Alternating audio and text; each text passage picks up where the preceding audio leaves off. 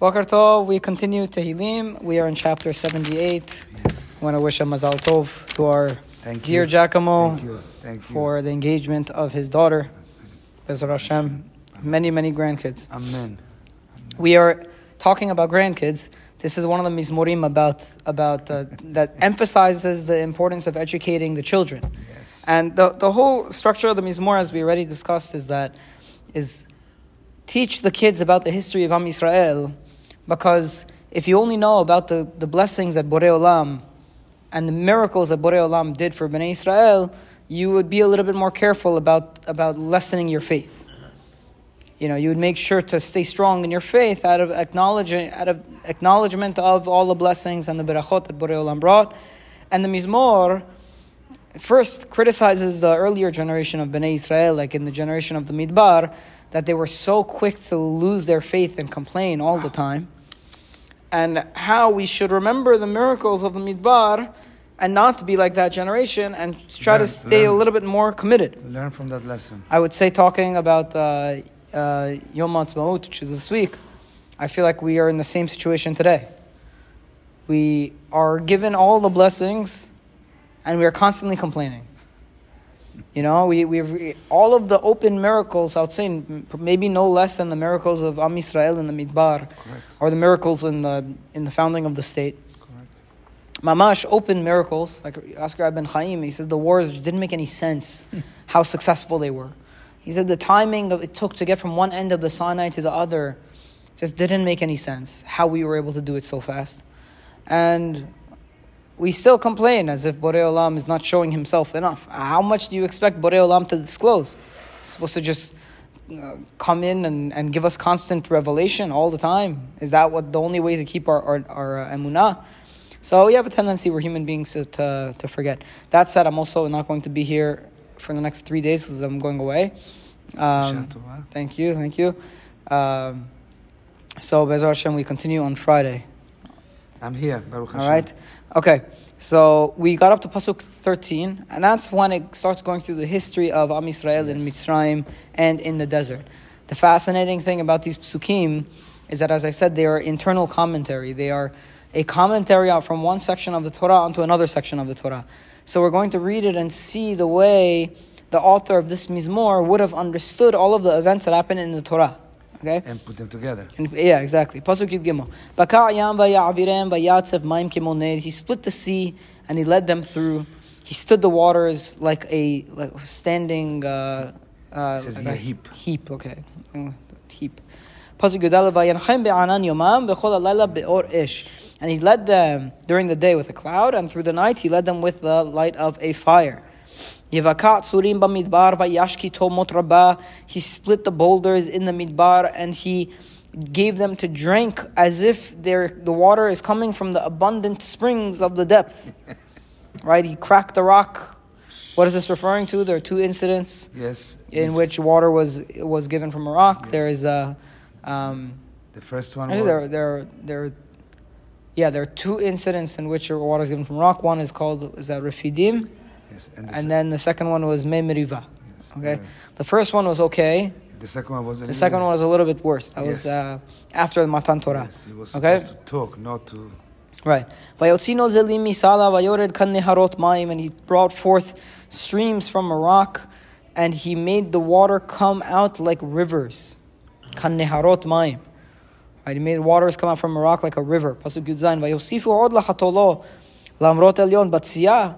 But they continued to sin against him, to rebel against the Most High in the desert. Siyah is a place of dryness. It's a desert.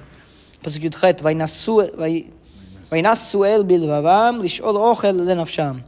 And in their hearts they tested the Almighty, asking for food for themselves. Now, why was this a test of the Almighty? When they tested him to ask for food, they already had man. Because they were asking for the meat. Because they already had man. Yes. So they weren't really asking for food because they already had food. They were just testing. They were just testing Borei Olam to see, is he really going to give us the meat? Okay. Pasuk Yutet, Vaydaberu be'Elohim amru hayuchal el la'aroch shulchan b'midbar. And they spoke against God and they said, could God really set up a table, prepare a table in the desert? Pasuk Kaf, Hen hikatsur. Yeah, it's really taking a critical view of the generation of the desert. Hen hikatsur vayazuvu maimun chalim mishtofu hagam lechem yukaltet im yachin she'er le'amo. Hen hikatsur, behold, he struck a rock, and the water came flowing. Fine. Un chalim mishtofu, and it gushed out like the streams washing things away. Hagam lechem yuchaltet, but maybe he can't give bread. Can he actually give bread? And they're not even saying bread. Bread here means meat. Yes. Could he actually give meat? That he probably can't do. Yachin she'er le'amo, can he prepare meat for his people? She'er is another word for meat. Pasuk kaf aleph lachen shama Adonai vayit abar ve'esh nisseka ve'Yaakov ve'gam af ala ve'Yisrael. And therefore God heard this and he got angry. And there was a fire that went and flared against Yaakov, and the wrath arose against Israel. Now, it seems like it's talking about two incidents here. Yes, because one was there was a place in which it says that there was a fire that went and struck the people. That's when the people just complained. It's not explicit what their complaint was, but the people started to complain, and then God just caused the fire to consume the camp, part of the camp. That was one incident, that the fire raged against the camp. That's explicit in Bimidbar, I think chapter 20 or something. And then there was a separate anger against God, which was whenever they complained about meat, and he brought a plague against them. Yes. Right, that was a separate thing. So there was I'm remembering the names that we give them. The Ha-Safsuf, that was the incident with the meat, and I'm forgetting the incident with the fire, which came right before it in Rabbi, here he calls, in one instance he calls Jacob, and in one instance he calls Israel. When they do that, it's also two different. I mean, according to the Peshat, it's the same thing. It's the same thing. Okay. Yeah, according to the Peshat, because it's anytime you see psukim in which poetically it writes the same thing twice. The fire flared against Yaakov. The anger was against Israel. It's saying the same thing. So for poetic reasons, it'll use a different name for Yaakov to keep it interesting. Okay, but that happens a lot. Pasuk of Bet. Thank you. For they did not believe in God and they did not have trust in His salvation. So God didn't say not only punish them, He also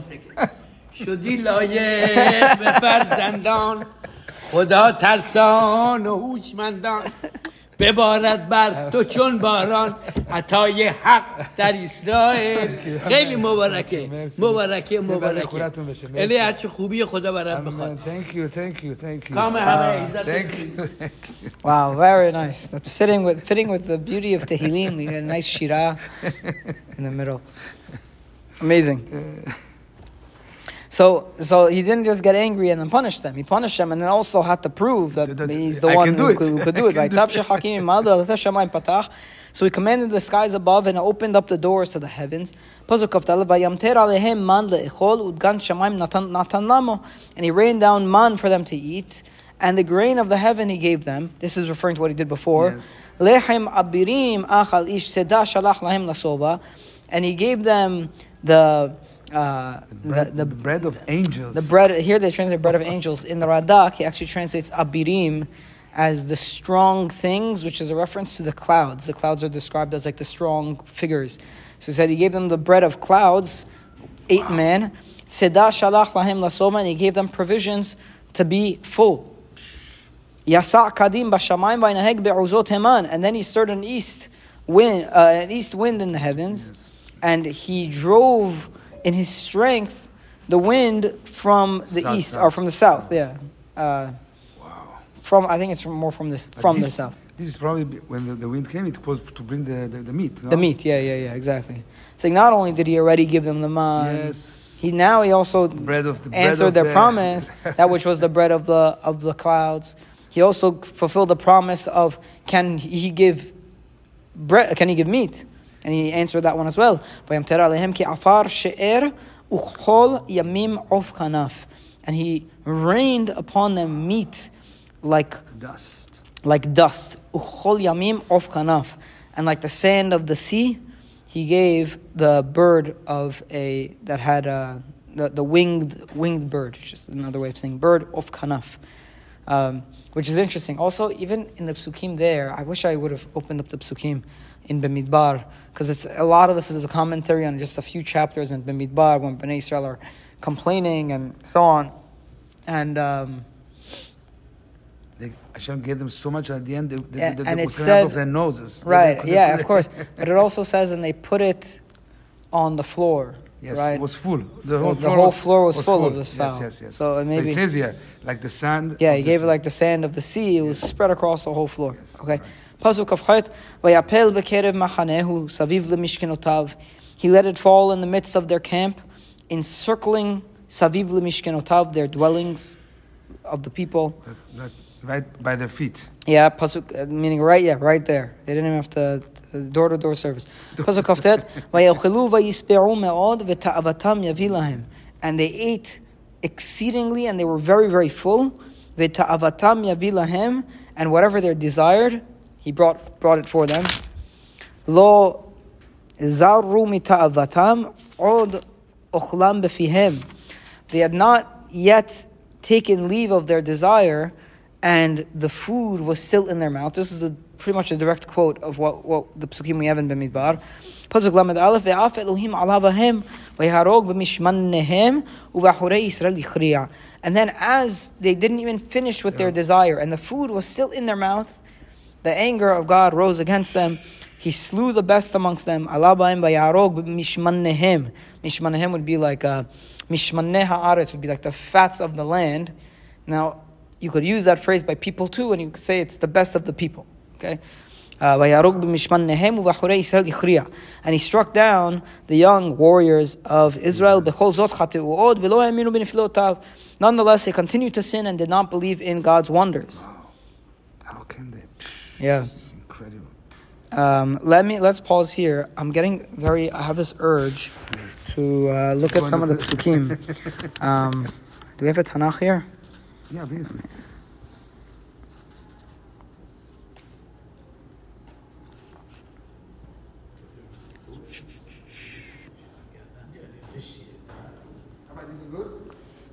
Yes, that's good. Okay, so let's see. Midbar, the count, formation. This is here. Let's see. Sota.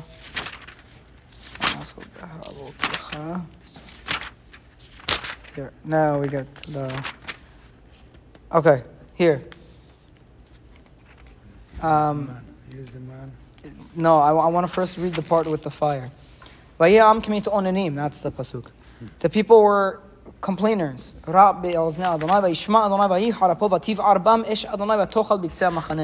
A fire burned against them, and it ate the edge of the camp. That was what we mentioned. Yeah. He already said explicitly that a fire came and burnt against them. So that's referring to Bimidbar in Parshat Beha'alotecha, chapter 11, verse 1. Next, Moshe prayed to God and the fire stopped. The place was called Tave'ira, ki va'aravam ish Adonai. The place was called Tave'ira because that's where the fire raged against them. Then there was a second problem, which is also quoted. Ha'asafsuf asher bekirbo. That's verse 4 in chapter 11. Who's going to give us meat? It's another complaint. We remember the fish that we had in Mitzrayim, all these things. Fish. Now what did God do? He talks about how they already had the man, and Moshe heard the people crying, and then God got very angry. I can't deal with these people anymore, Moshe says. Is this where it sends the slav? Where am I supposed to get all the meat? It was like Shabbat. And then Pasuk Tetzam, where am I going, Moshe? What do you say? Oh, it's like Shabbat, that's the Shabbat project. People's eyes.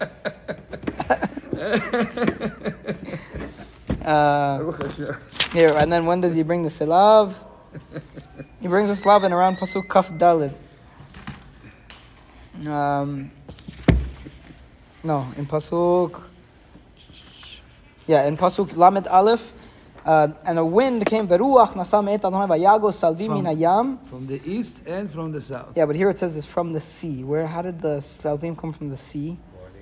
Vaitosh al machane kedorach yom koch derech yom koch sivat machane amatam pnei haaretz. And blew them over or something like that? Yeah, but the sea. Oh yeah, it makes sense because the sea is to the east when they're in the Sinai. If they're in the Sinai desert, then the sea is to the east. Okay? So here, look, remember the pasuk that said that it covered the floor like the sand? Yes. So here the pasuk says,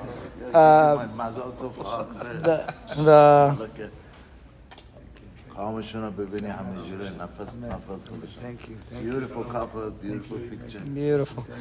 He blew quail, morning. He blew quail from the sea and spread it over the camp, a day's journey this way and a day's journey that way. I mean, the whole floor was covered with them, which also matches what we read. Let's see. There's so much. Was the quail of yesterday the same as the quail of today? And then, as it said also in the Mizmor, that as the meat was still in their teeth, they didn't even get rid of their desire yet. Already a plague started. There was a great thing against the people. And that place was called the burials of desire. And that's where they buried the people who desired. Okay.